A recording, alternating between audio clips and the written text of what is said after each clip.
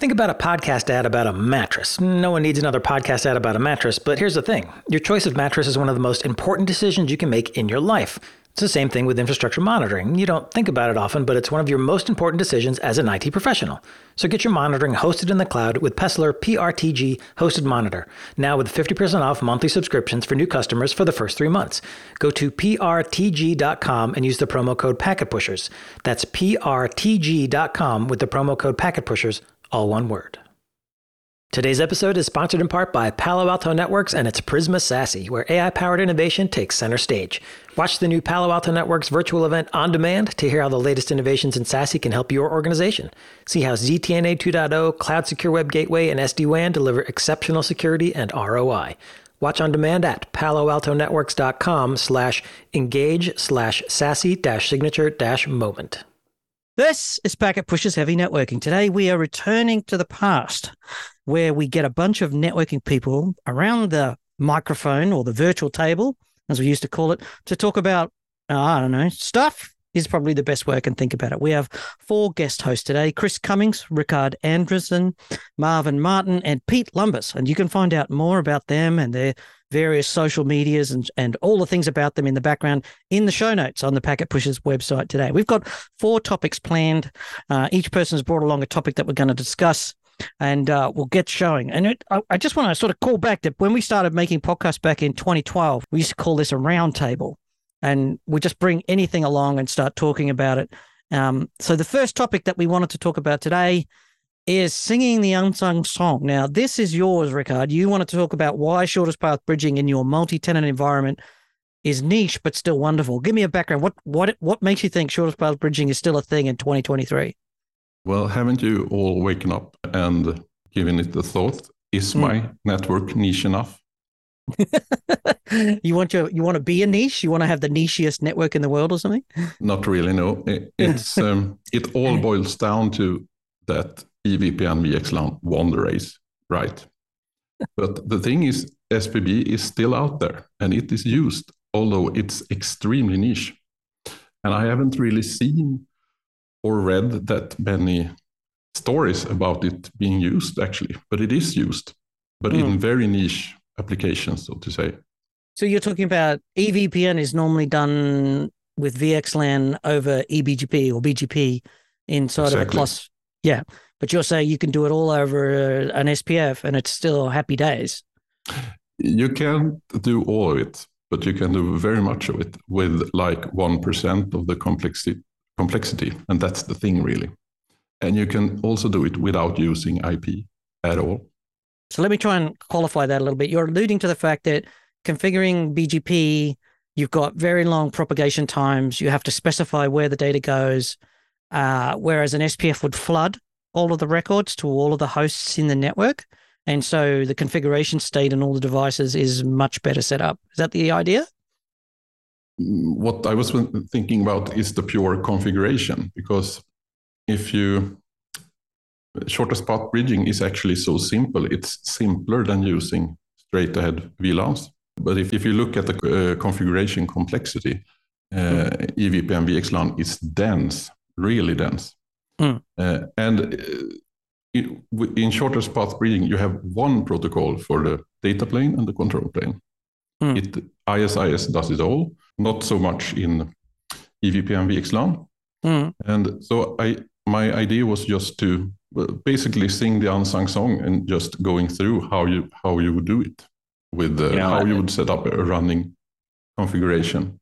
After all these years, I was really worried that we were never going to be able to argue OSPF versus ISIS again. And I am so happy that we found a way to bring it back. I'm curious. Yeah, there's some simplicity there, but is there a good technical reason to go with the more obscure, more bespoke? Are you having like weird topologies that you're trying to deal with as opposed to like a spine-only fabric? Or is there a technical, requirement or something that's driving you down that way? Yeah. Yes and no. For me, it isn't. It's because I work with niche equipment that happens to support shortest path bridging. That's it, basically, for my sake. But I know of a very big installation of shortest path bridging nodes that it contains thousands of switches. I was saying shortest path forwarding. I was thinking OSPF, but you're talking about shortest path bridge, SPB, which is the IEEE standard. Yeah. Yes. Oh, sorry. Yeah. Okay. SPB is awesome because you're doing it in the Ethernet stack, and underneath the SPB is the ISIS or a version of ISIS protocol to distribute the state information around the devices. So it's basically the other tree of EVPN, which the EVPN VXLAN trunk is very big, and the shortest path bridging trunk is very, very tiny because it has such a small user footprint. But basically, it's much of the same thing. You're using ISIS TLVs to propagate your information, and it's the data plane, and it's also your control plane, which simplifies everything pretty much. This was a battle we had, I don't know, 10 years ago when the IEEE came out with shortest path bridging, which was going to be the overlay networking. But by the time they reached the market with the SPB protocol, I can't remember the IEEE standard number for SPB, but we did like a whole bunch of shows, and there was a whole bunch of vendors that wanted to do SPB. But Cisco introduced Virtual Connect. Was that the product? I guess the one that's closest to SPB is Trill, I guess. Trill. That's it. My God. So it's how quickly the information fades out of one's tiny little brain. They introduced Trill, which was meant to be, so before, for people who are listening who don't know, there was a very popular thing in the data center about 10 years ago where before we were going to do software-defined networking, the idea was that if you're going to have a control plane in the data center, then it should be done at layer 2. And there was two standards, one from the IETF called Trill and one from the IEEE called shortest path bridging. Let's not leave out our old friend Fabric Path, who has ruined many a life. Yeah. Well, Fabric Path was a version of Trill, wasn't it? Kind of, sort of. I mean, it was proprietary to Cisco. It looked a lot like Trill from a high level. Yeah. It was Cisco didn't want to wait for the Trill standard to finalize, so they introduced Fabric Path and then refused to make Fabric Path Trill until much later when the market said it has to be standards compliant. And they sort of grudgingly said, yeah, we'll support it, is how I recall it.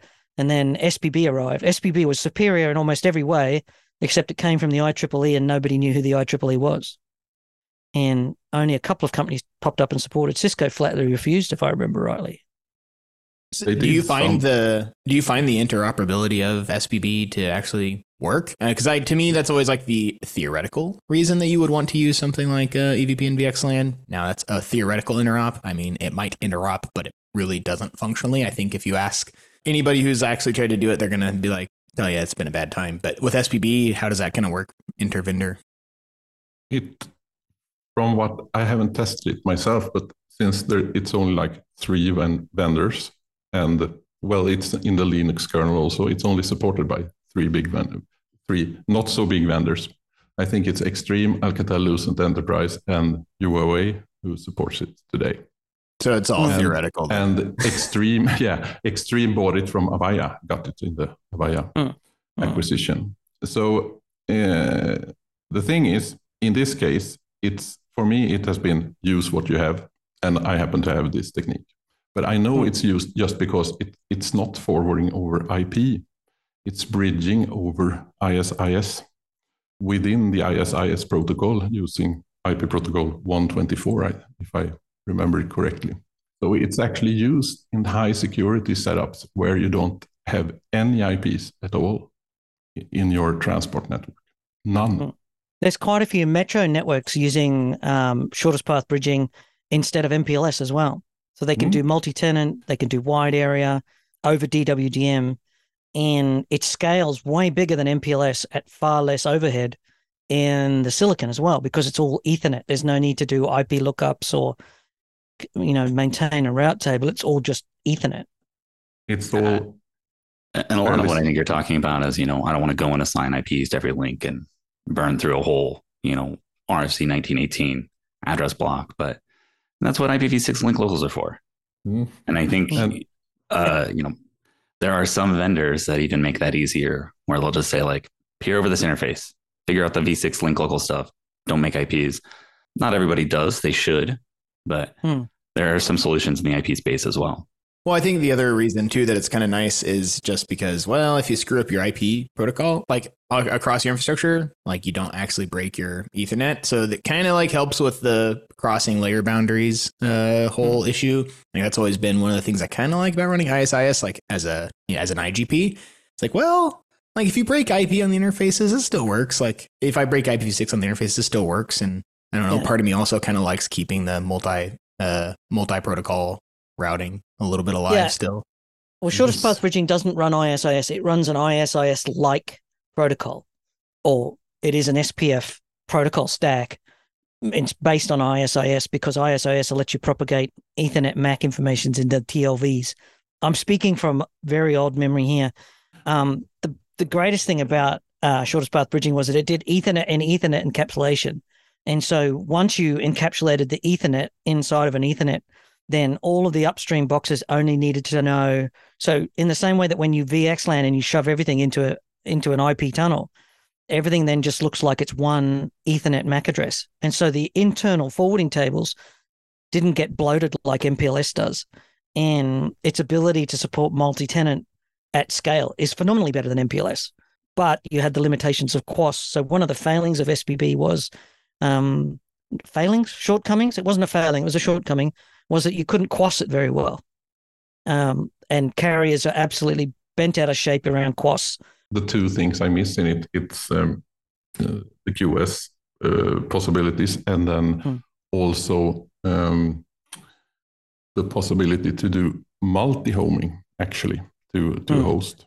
You can do in EVPN. But I was just thinking, giving you a short rundown of how easy it is to set it up, because it's very easy. And it's actually very close to what MPLS does in its basic form. You can do L2 VPNs, you can do L3 VPNs, and you can do pseudo wires. And that's pretty familiar, right? It sounds just like MPLS, more or less. But it was intended to replace MPLS, by the way, and to interoperate with it. So there was an attempt to map SPB overlays into MPLS. There was an edge working group where SPB tenants were mapped into MPLS VPNs at some point, but I don't think it went too far yet.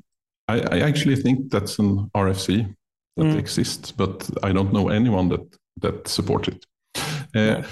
So in its base form, the version of SPB that's used is called SPB-M, and that's for MAC in MAC encapsulation. There also was a version called SPB-V for VLANs, so VLAN in VLAN. So basically SPB is provider backbone bridging, if you remember that old hog of a technique, and Q in Q added to it. I think the interesting thing is to maybe talk about why it didn't take off. Why aren't we seeing it used everywhere? Did you have any thoughts about why people didn't use it? I think that I know that the big vendors were on it, but they didn't get any functional. It was the setups I have seen has been very, very buggy if you're talking the really big vendors. Yeah. So it didn't fly really. People got fed up with it, and then EVPN came along the corner and said, "Look here, I can solve this." I always thought that people had decided that IP was the layer that mattered. And so the idea of doing Ethernet over Ethernet encapsulation rather than Ethernet over IP was just something that seemed more obvious to people. And so they didn't question it when people came along and said, here's VXLAN. What was the other one that Nicira introduced? I can't remember anymore. Geneve? Yeah, they had their own version which could use TCP offload instead of UDP. Yeah, I think that was the Geneve encap instead of Geneve, encap.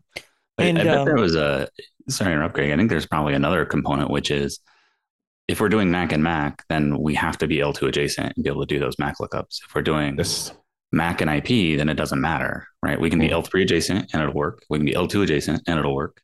We become topology, technology independent, agnostic on some level between those two endpoints, as opposed to needing a, end-to-end system that supports the whole thing. Yep. What you actually need is you need some sort of link, and it needs to be also to be slightly jumbo. I used to call it slightly jumbo frames since you need 1524 in order to host the Mac in Mac. But you can do it over leased e-links, for example. You can do it. You don't have to have. You can do it over a shared network that demands a bit more configuration, but still, it's ISIS underneath. Now, if I remember rightly, the whole of the Sochi Olympics in 2014 that was all done on SPB. Yes, there was not a single IP router in the place except to escape from off the network. The most common deployment is a layer 2 deployment where since you can use all your links. Yeah, and you don't have any problems with loops or anything like that. So anybody who's listening thinking, oh, what about, Ethernet loops? They just don't happen because the ISIS controls the path so that loops can't form, unlike you in a spanning tree LAN. There are some caveats because if you have links with different link speeds, you need to set the distance on them properly because mathematically, if you have 10 gig or 100 gig, 400 gigs, they need to be proportional to each other because then you'll actually get a weighted ECMP over the backbone. And that's very important because if you have different link speeds, it's so weird to me that here we had this protocol that could do weighted ECMP, and today AI. What's the big deal about AI networking? Is weighted ECMP, but they're going to do it in external software. Yeah, but they're actually going to do. They're going to use telemetry to monitor the elephant flows to do weighted ECMP. But the interoperability is of course better if you have an IP based protocol. I totally get that. This is for link your own links, so to say. It's funny that, the protocols that we invented back then that could have solved all this problem and made it, but now we have to reinvent something. Now, there's a few things here. If you want to understand more about SPB, do some searching on the internet. It's a really interesting protocol. If you're one of these people who wants to really understand how networking protocols work and not just learn BGP, IP, and OSPF and consider you're done, do some reading on shortest path bridging. It was a really interesting way of stretching your mind as to thinking about how protocols work. Let's pause the conversation for a message from sponsor Pessler. If you're a regular podcast listener, you've heard countless mattress ads. Now, Packet Pushers is not the kind of podcast where you'd hear a mattress ad, but maybe this is the closest we'll get. Now, the thing is, the only time you really think about your mattress is when it causes you aches and pains. That's why your choice of mattress is one of the most important decisions you can make. It's the same thing with monitoring. Your monitoring solution shouldn't cause you any aches, and you shouldn't need to think about it. It's one of your most important decisions as an IT professional. Pessler PRTG monitoring software has been on the market for over 20 years and has over 500,000 users worldwide. Pessler PRTG Hosted Monitor is their cloud-based solution, which means Pessler takes care of updates, backups, and maintenance, and you just focus on monitoring. It's vendor agnostic with support for SNMP, WMI, flow protocols, and much more. Setup and configuration is quick. You can be monitoring within minutes without even installing any hardware. You get real-time dashboards and customizable notifications, and pricing is flexible. You have the choice of monthly or annual subscriptions based on the number of devices you need to monitor, so you can scale as needed. And Pessler is giving new customers 50% off their monthly subscription for the first 3 months. Go to prtg.com, that's prtg.com, and use the promo code PacketPushers, all one word, to take advantage of this offer. And make sure you always sleep soundly on a comfy mattress with a comprehensive monitoring tool. This offer ends October 2023. Now back to the podcast.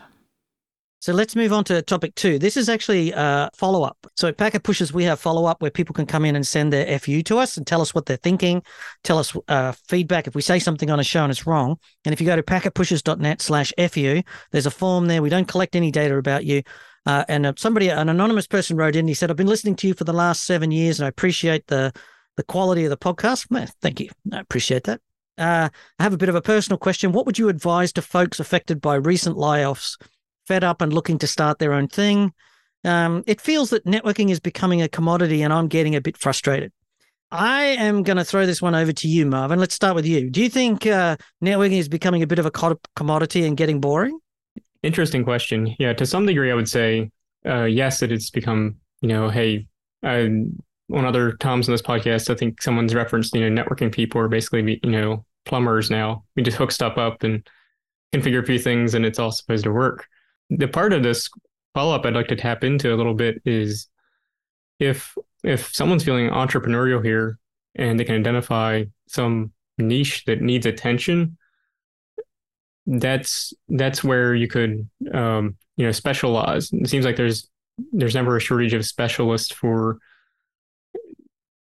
some esoteric protocol that needs attention in some environment. Of course, it's going to be its own set of boring, but it'll be a different boring probably than just being your yet another network administrator. Are we still talking about shortest path bridging? No. Of course we are. Great response. Great response. No, Marvin, I think you make a really good point. I think most of it's marketing, but I think there's a lot of this AI networking. What does it mean? Do you understand Rocky and all these things? And I think it's like every other networking job requirement or nice to have. You're like, did you spend 3 hours reading about this thing before the interview? Like, it turns out most of the people who are like either there aren't experts or their definition of expert is way lower than they think it is. But I agree with you. There's space out there for people to take in those more niche roles. I think the challenge is like any other specialization is that, you go wide or you go deep. And if you go deep, there's probably more money in it. You're going to be an expert, whatever. But you also can then you limit the number of opportunities you're going to find unless you can figure out ways to apply that skill set in some other avenue. Yeah, I think for me, this is why it always comes back to that whole like T-shaped skills concept, because I think with networking, I do agree that it has actually gotten quite pretty boring. I don't think that there's a ton of innovation in networking itself, but I think that if you want to be in the networking industry in some way, you obviously need a strong base in the networking fundamentals. And knowing that is something you can't really get out of. So I think that forming that wide base in the networking fundamentals, as well as just understanding how it interacts with the other layers of, the whole IT department stack, I guess, is pretty valuable. And then choosing a specialization on top of that and being willing to, I think, discard that specialization over time as it changes and move from niche to niche. Because, I don't think that when you deeply specialize in something, that's a forever thing. I think that changes a lot still. But I think that having that really strong base is not going away. But I think that's kind of like table stakes at this point of being in the networking field is like, you have to really know how it works, but that's not going to get you by. Like it used to be like, if you just knew how to configure network devices, like you were guaranteed work. Like you could just always find a job like router jockeying. And I just think that's kind of like, it is still exists and it always will exist, but it's not as interesting for sure, for me at least. And so I think that being able to find some way to make yourself stand out just a little bit, specialize in something. For me, I like the software side, but I think there's tons of different paths to go down to specialize in is pretty valuable. I think there's also just the world is different for us as network engineers than it was, say, 10 years ago, where there are some people who might be on this call who I won't name who have worked on protocols that have not seen an implementation in 15, 20 years, right? You have people who've used IPX or was it Banyan Vines or, Novell. Back in the days when men were men and sheep were nervous. And, they had not yet invented the one. You're only working with the zero. But like for me, I've only lived in an Ethernet IP world. Frame relay was a theoretical thing that was still on my Cisco exams, but all we had is IP and Ethernet. And I think what has happened is this kind of comes back to what Chris has mentioned. Like, we've kind of solved it, right? And like, all right, we solved all the networking problems. Everybody go home. And so instead of learning 6 protocols, we now have to kind of learn, the next neighborhood over. And I think there we say like, well, what got you into networking in the first place? What was interesting about it? Does that mean you should look at systems? Is it like big, complicated orchestration stuff? So maybe we should look at like cloud or Terraform or Crossplane or Pulumi for orchestrating those resources. Is it security? I think there's a lot of space to find what's that next thing over. And anybody who can talk to 2 skills is going to be more valuable than somebody that can only talk to 1. I mean, in my career, I did very little pure networking. I spent most of my time working on load balancers, proxies, firewalls, application inspection engines, traffic shapers. That's all networking. So if you're, spending your life configuring EVPNs or SD-WANs, then maybe start looking into adjacent technology stacks where understanding the HTTP protocol and what are the command verbs that go on inside of that, or get into automation, writing code. We're going to talk about automation in our next topic, but, start writing your own code in your spare time. I do think one of the things that I've noticed is a lot of networking teams are firefighters, or used to be firefighters, where you'd be sitting there, you might be doing some project work, but most of the time your goal was to be around and be ready. So if something went wrong, the alarm would go off and the wee-wah, and the fire engine would pull out and you'd be off recovering the failed link or fixing the spanning tree loop in the data center or whatever it was. But these days that's less common from what I can see. Is that correct? Are you guys seeing that in the field? I think it still exists a lot, but I don't think that's like the place where you can go to have a long-term career, is how I would say. Like, I think there's still like a lot of organizations where you need firefighters, but I just don't see that as a career that has a ton of progression, because a lot of that's getting taken over by, just easier to use interfaces for things. Mm-hmm. So firefighting is now easier and doesn't require as like deep knowledge, maybe in troubleshooting the network as it did before. You have like way more observability tools and things like that. So I definitely still see it. Like, I mean, we have people in our organization that are dedicated to that and they're very important, but it's not necessarily like, I'm going to make my career that. Like, it's usually a stop along the way, or, kind of an ends to a means, or means to an end, or whatever. I think so. Something on this specialization thing, I think there's a pretty big wide open opportunity for a specialist that can sort of provide an end-to-end solution, if you will. So there's, hundreds of cases where there's, some business or something, or even some whole market vertical that is still today using legacy equipment. It's stitched together. There's no shortage of heritage systems, if you will, that still could use an upgrade. And so if you wanted to pursue a specialized knowledge in a certain area as part of providing some type of complete solution to a customer, I think there'd be a pretty wide field of opportunity there. And if it's the type of thing, hey, you're looking to start a one-man show or something, the book, The Personal MBA, is a fantastic resource for anyone that's looking to look at the business side of things and see how they can research a market and develop that market on any size of business or consultants. Yeah, learning business isn't particularly hard for a technologist. You just go and sit around some business people and you'll go like, is that it? I never struggled with it. And most technologists I know, the stuff that we do day to day is super hard, like hard knowledge. And what business people do all day is mostly sit around and chat to each other and then eventually agree on the obvious choice that they're going to make, in if they hadn't even bothered to waste the time on it. So there's that. I think also one of the things we're seeing in networking is, once upon a time, people were data center networkers or campus networkers or wireless networkers or WAN or telco. And I think there's much more of a convergence where all of that is becoming one. So if you're still just working in one area of networking, say in the campus, you're starting to say, well, wired and wireless are now one thing. And I think increasingly wired, wireless, and WAN are all going to be one thing. And there's only going to be two types of network, one that's in the data center, or two types of infrastructure, one that's in the data center and one that's not. And all of the networking will become zero trust. So the campus wired, the campus wireless, the WAN, the branch, remote access will all just become this incoherent blob of same technology. The only thing that's different is the physical layer, whether it's a broadband or a 4G, 5G, or a switch in your head office that's connected hardwired in because it's just cheaper than sending, that sort of thing. The other thing I would suggest is quit. It's my general recommendation that you should change jobs regularly. It's not like every year, it's not like every 2 years, but you need to change jobs regularly to go and work on new stuff. And the mistake that a lot of people make, I think, is to think, well, I'm here, why aren't they giving me more interesting work to do? That's the wrong answer.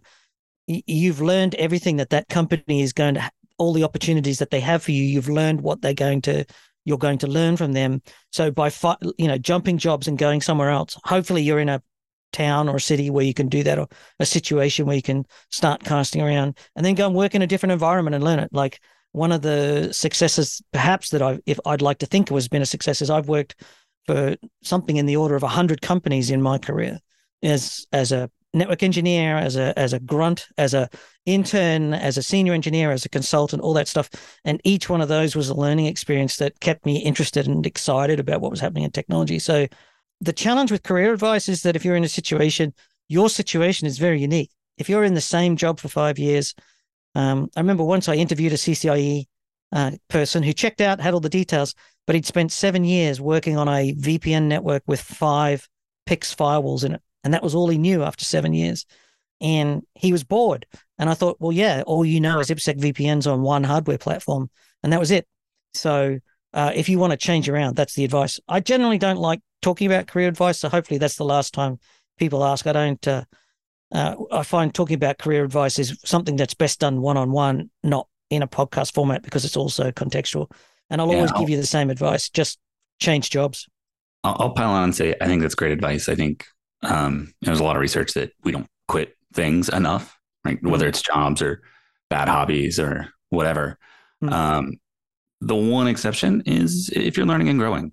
I found myself at a job not too long ago where I stayed for over 7 years. But through that time, I did some sales engineering, I did some technical marketing, I did some management. I found myself working with our marketing team, our engineering team, like kind of all aspects of the business where I was always a little bit uncomfortable. And then a little bit later, I found myself with a group of not great to work with folks.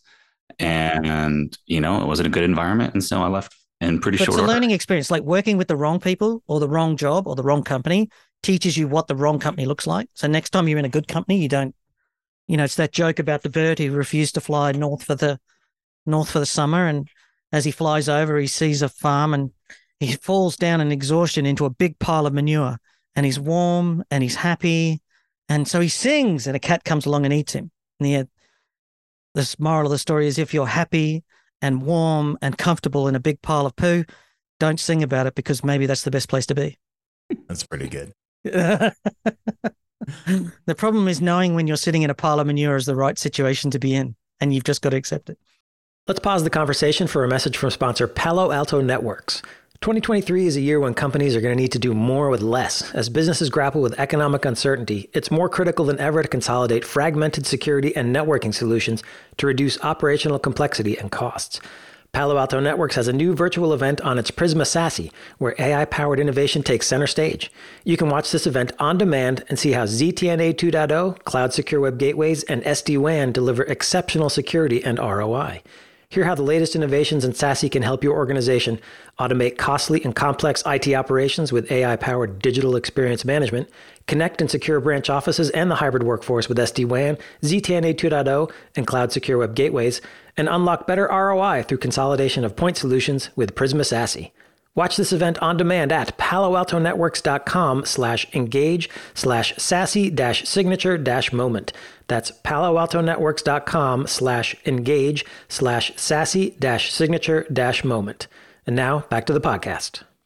All right, let's move on to our next topic. Chris, this is your fault. Automation is hard, but it ain't easy either. Why don't you explain, put it out there. Tell me what you're talking about. Yeah, so this kind of came to mind from talking to a student assistant I have.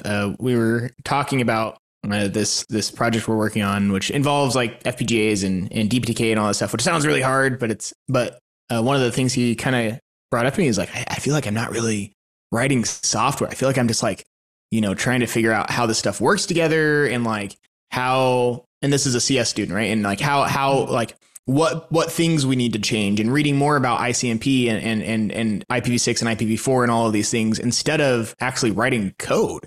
And like, is somebody who's come from and is finishing up his, CS undergrad, where a lot of the stuff they teach you in like a CS program, a traditional CS program, is a lot of like, algorithmic things that you're trying to solve, right? Really complicated, like, how to do the most efficient searching pattern, or, kind of like the leak code stuff that a lot of really nerdy programmers love to get into.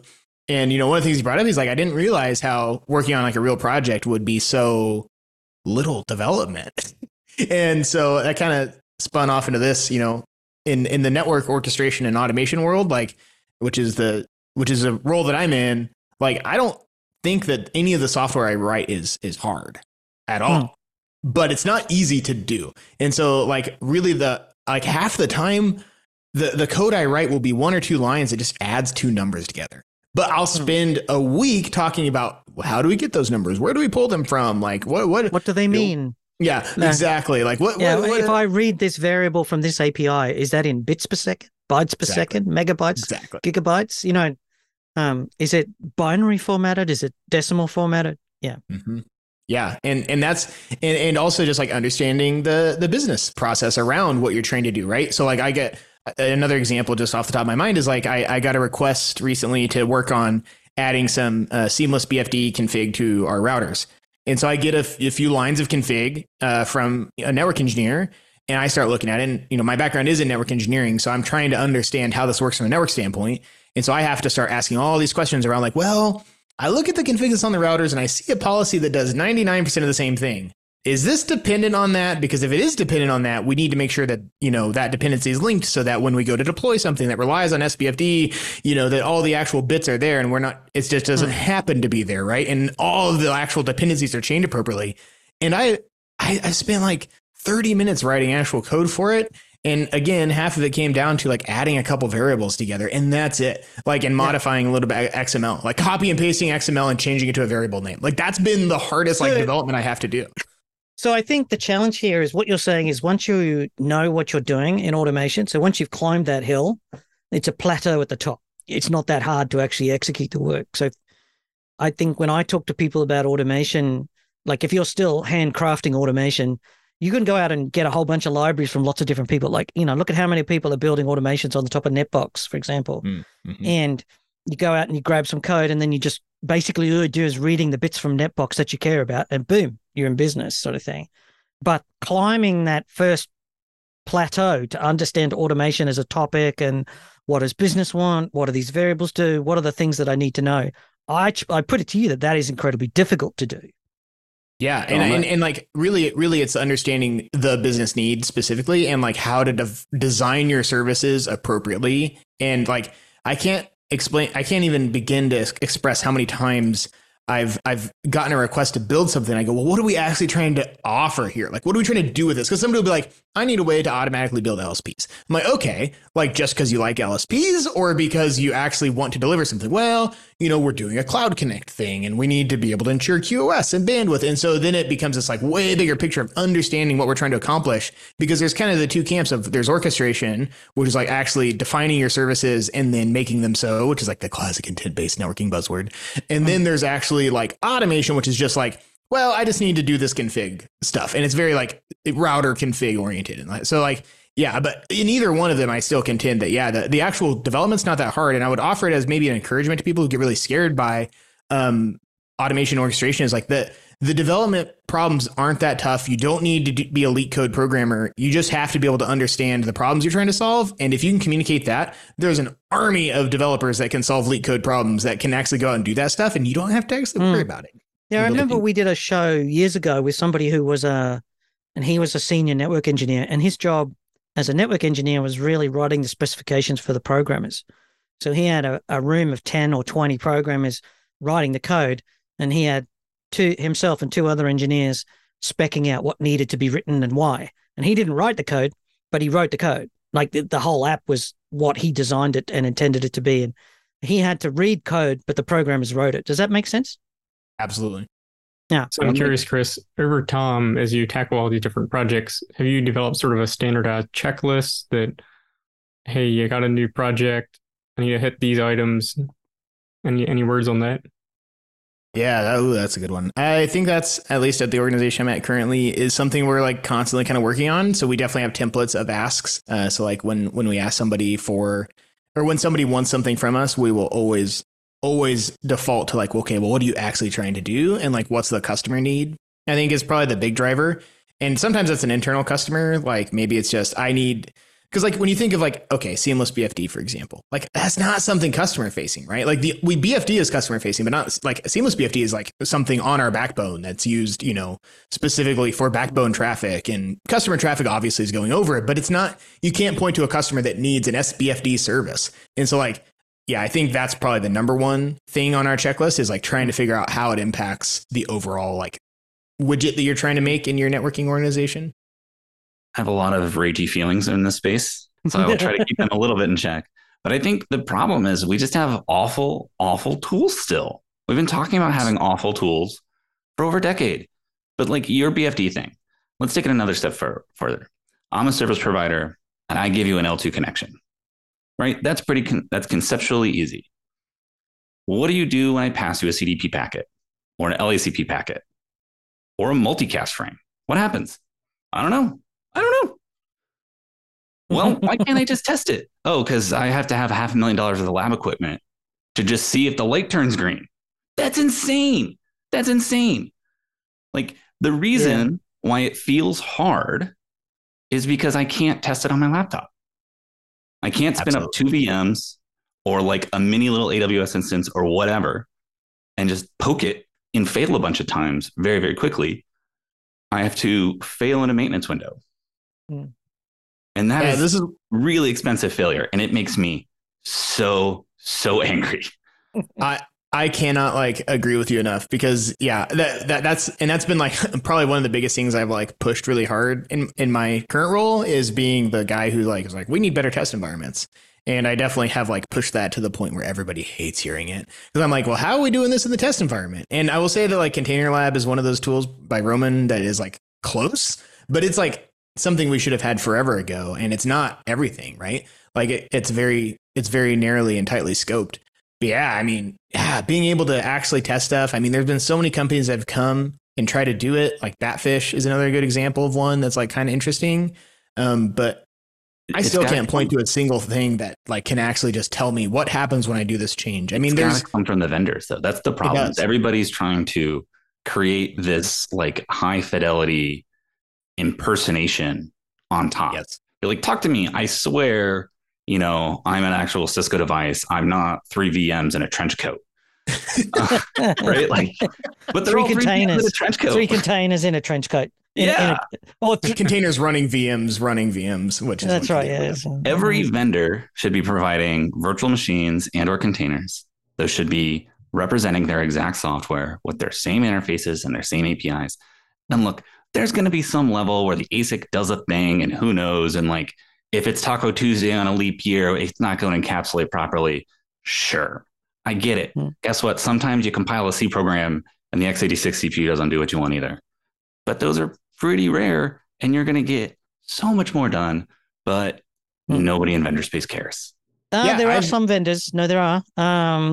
So some of the newer vendors, if you look at Nokia's SR Linux, which they've talked about a lot, some of the white box people who just make operating systems for white box, this is one of the big things for them is you can just spin up a copy of their OS and it will absolutely work the way it will work in the field, barring interactions with the Broadcom ASIC or, the FP5 or FP6 or whatever, right? And that is happening, but most people aren't in that world. They're not willing to throw out their favorite brand of, product and go with something modern. They're happy to stick with the old stuff. Yeah, and surprisingly, even some old vendors do it. Like now, it's still Nokia, but like the Nokia, even their classic IP routing platform has it's amazing. They have what they call their vSIM, and it actually has virtual power supplies that if you don't configure them, the VM will not boot up the line card. It'll give you an error. It'll say, "Sorry, you don't have enough power in this chassis to boot up the line card." The first time I ran into that, I was just like, "What the heck?" And then I was like, "Oh my god, this is awesome!" I would never be so happy to be so mad at something. I'd be like, so happy. Awesome. It is so terrible and so great. But yeah, I totally agree. Like, yeah, the vendors have to step up. And Juniper, I will call you out on this. You are the worst. You are the worst. I have wasted so many hours, weeks of my life on VQFX just trying to have something that somewhat takes the shape of a Juniper switch that I can spin up and test against and then throw away. And now you're coming out with some new stuff that I'm going to try. So, okay, don't light me up. But it is so sad that I can't, for every piece of hardware in my network, just have something that just responds the same way, like that has the same general form of an API. And I can just point and before we monkey paw this and we get what we wanted, and it just takes 16 CPU cores and 128 gigs of RAM per device. Yeah. And I want to run it all on a Raspberry Pi on my desk. Yeah, so, that's right. So Chris, it's coming. It's coming. You're just going to have to buy one of those like NVIDIA supercomputers to run one node.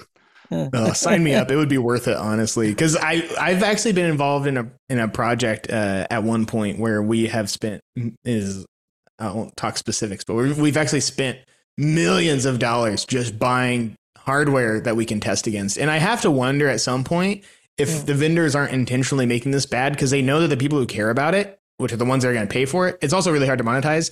But like, because the ones who care about it are just going to buy the hardware because they need it. And I have to wonder if they're just going to do it anyway. No, like I don't think there's anything malicious here. I think it's just vendors are saying, why would I write a new operating system just to be able to solve that problem?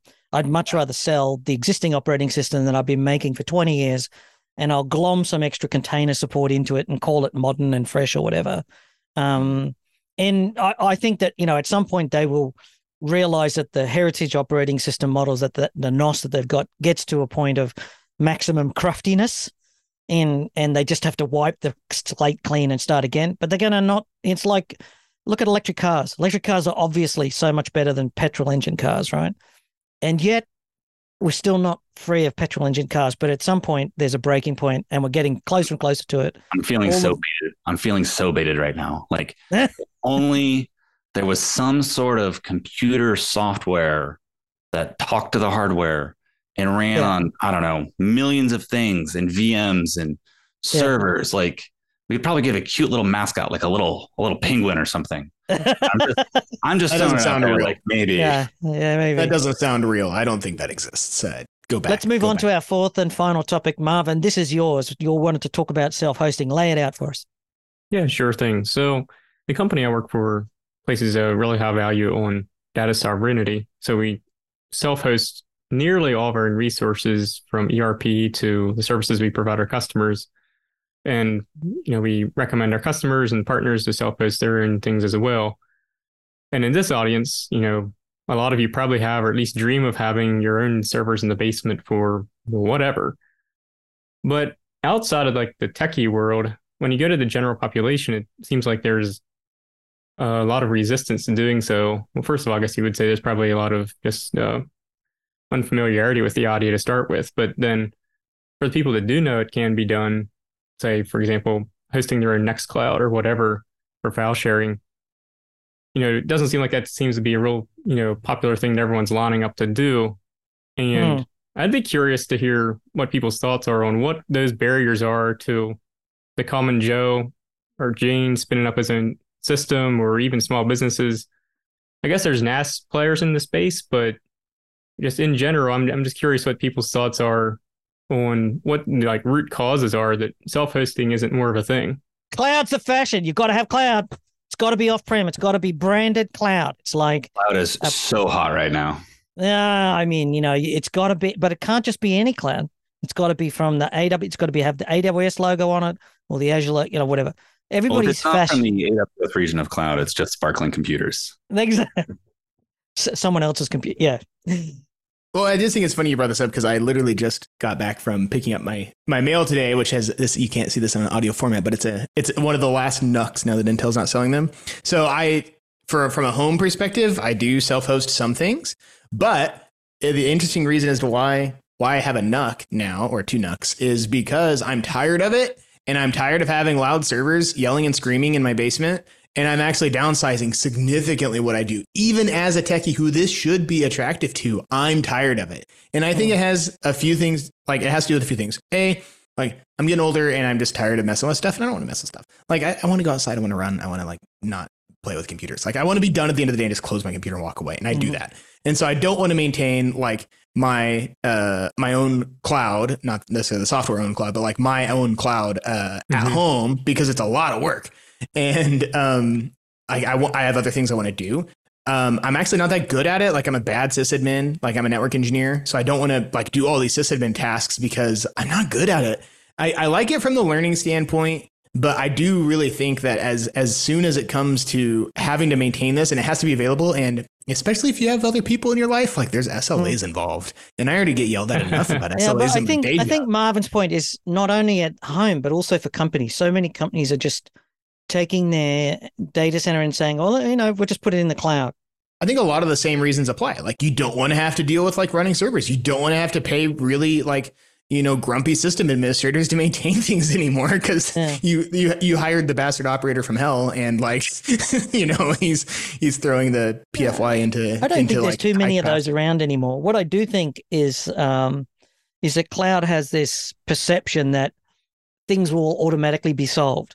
And what you're starting to see is the the blowback to that, where people are saying, once I moved into the cloud, I just realized how expensive it was for someone else to do this for me. People are talking like 300% more expensive than, including headcount and power and all the things. People keep saying, oh, it's so much cheaper and all that. It's not. It's once you take into account, the cloud is giving it to somebody else, like on a public cloud. Now, there are some values in the public cloud where they have access to services, or they offer you services like, an infinite amount of storage space.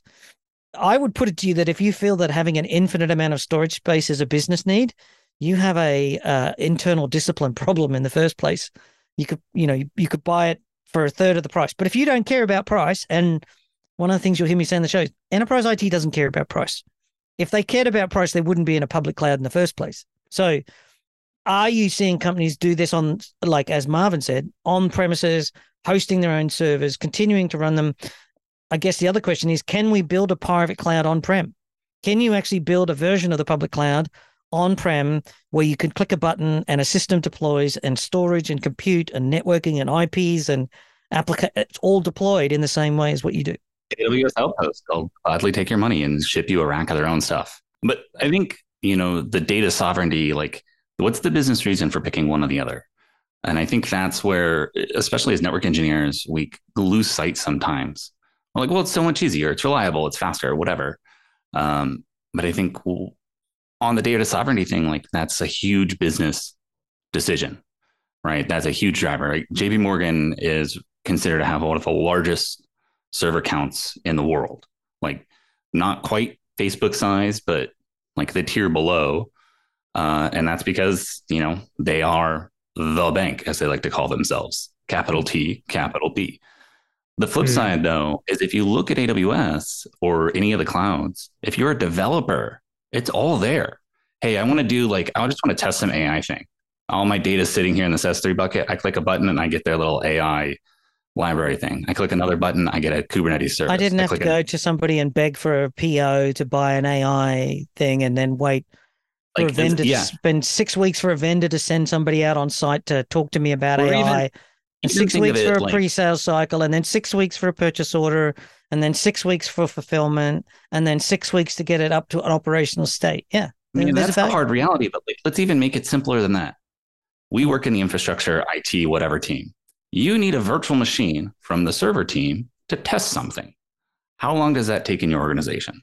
I remember that was like pulling teeth. They're like, well, what's the business reason? What's the justification? How many cores? How much? If you will never touch this VM again after you give us after you tell us what you want. And you're like, no, I need more flexibility in this. I need to be able to nuke it from orbit, start over, because I'm probably going to break it. And that is what cloud gives you. And so I think it's self-hosting, I think, is super important and popular. Like it, the cloud has a large marketing platform. Yeah, if you don't know so I've always boiled that down to, if you don't know what you're doing or where you're going, then being off-prem makes sense, because you've got all the possibilities are there, and you're going to waste an awful lot of cash tracing down rat holes until you find out what it is you want to do. But another way to do it would be to be disciplined and smart and to know what you're doing and to actually only spend money on the things that you need. Yeah, and I think it's like any other resource that's key to any other organization. So, for example, your city is going to have a bunch of trucks. Bet they hired some mechanics that work for the city and repair those trucks. Your small, delivery shop, or might have only 2 or 3 of those trucks to do deliveries. You probably don't hire your own mechanics. And so again, it's like, how often is this a problem? How important is it to us? What are the other kind of mitigating circumstances? For sure. And what I've always thought it kind of comes back to with like public cloud is like, it allows you to focus on things you're better at versus the things you're not like great at. Because, if it, like you mentioned, having your own mechanics on staff like that, like if that's not a core competency of your business, like a lot of business professionals will tell you outsource that. And like, yeah, I still think that's valuable. As far as like self-hosting things in your company, like I generally go like, don't do it unless you really have a good reason to do it at this point, which is kind of the opposite of what I would have said like 10 years ago, I guess. Yeah. I think we'll see how it plays out. I think we're now on the cusp of people are starting to realize what value off-prem brings, and also to start to respect the value of being on-prem. But I also would draw out that SaaS is also taking away a lot of stuff. So if you're going for, say, HPE Aruba Central or Palo Alto's Prisma to do your security scanning and content scanning, or if you're looking at Fortinet to do your wireless management, those things really, as managed services, work much better than the days when we used to do them on-prem. And I used to be up until 3 a.m. just doing a dumb upgrade of a server that would run a Radius server or something like that. So I think there's a balance here that we're starting to see putting out. Unfortunately, we are running out of time for today. I want to thank so much to Pete Lumbus and Marvin Martin, Rickard Anderson, and Chris Cummings for coming on today's show. Guys, why don't we start with you, Pete? Where can people find you on the internet? I'm still sitting around while Twitter burns at Pete CCDE, and I don't know what else is out there now. It feels sad for the community. If Twitter goes down, that's it. I'm done with social media. So I'm with you, right? Yeah. Because I'm not going to Facebook, Threads, Metabook, whatever it is. Yeah. So, all right. I follow you and I see you on there all the wine. Chris, what about you? I am also watching the dumpster fire that is Twitter slowly burn and smolder around me at CrankyNetman, but I am on the Fediverse where I hoot. And I am at CrankyNetman at dial.modem.show. I'm on modem.show. I got a blog /64.tech. And I think that's it. All right. And Rickard, where can people find you? I'm on LinkedIn and I blog occasionally on networkundertaker.com. And Marvin, where can people find you on the internet? Yep, you can find me on LinkedIn. Check the show notes for the link there for that. And I'm not really active there. I lurk around on LinkedIn a bit, though, and that's pretty much it for my social media. Fantastic. Now, all those links will be in the show notes. So if you want to check them out and to follow those people in the real world, you can do that. I'd love to hear what you thought about today's format. Should we keep doing this, revisit the old days again, get the roundtable going on a more regular basis? We'll probably do it maybe monthly if your feedback is solid. Thanks very much for joining us on this roundtable today. There's a whole bunch of fine free technical podcasts across the Packet Pushers network: Heavy Wireless, Heavy Strategy. We've got Data Cloud. We've got the Full Stack Journey. There's so many more podcasts, not just heavy networking. If any of those take your fancy, go and have a listen to those. Follow us on Twitter. Any feedback you want to give us, don't hesitate to go to packetpushers.net/FU. Tell us what you really think. If you love the format, hated the format, let us know both, because then that'll help us decide whether we continue it. And as always, remember that too much networking would never be enough.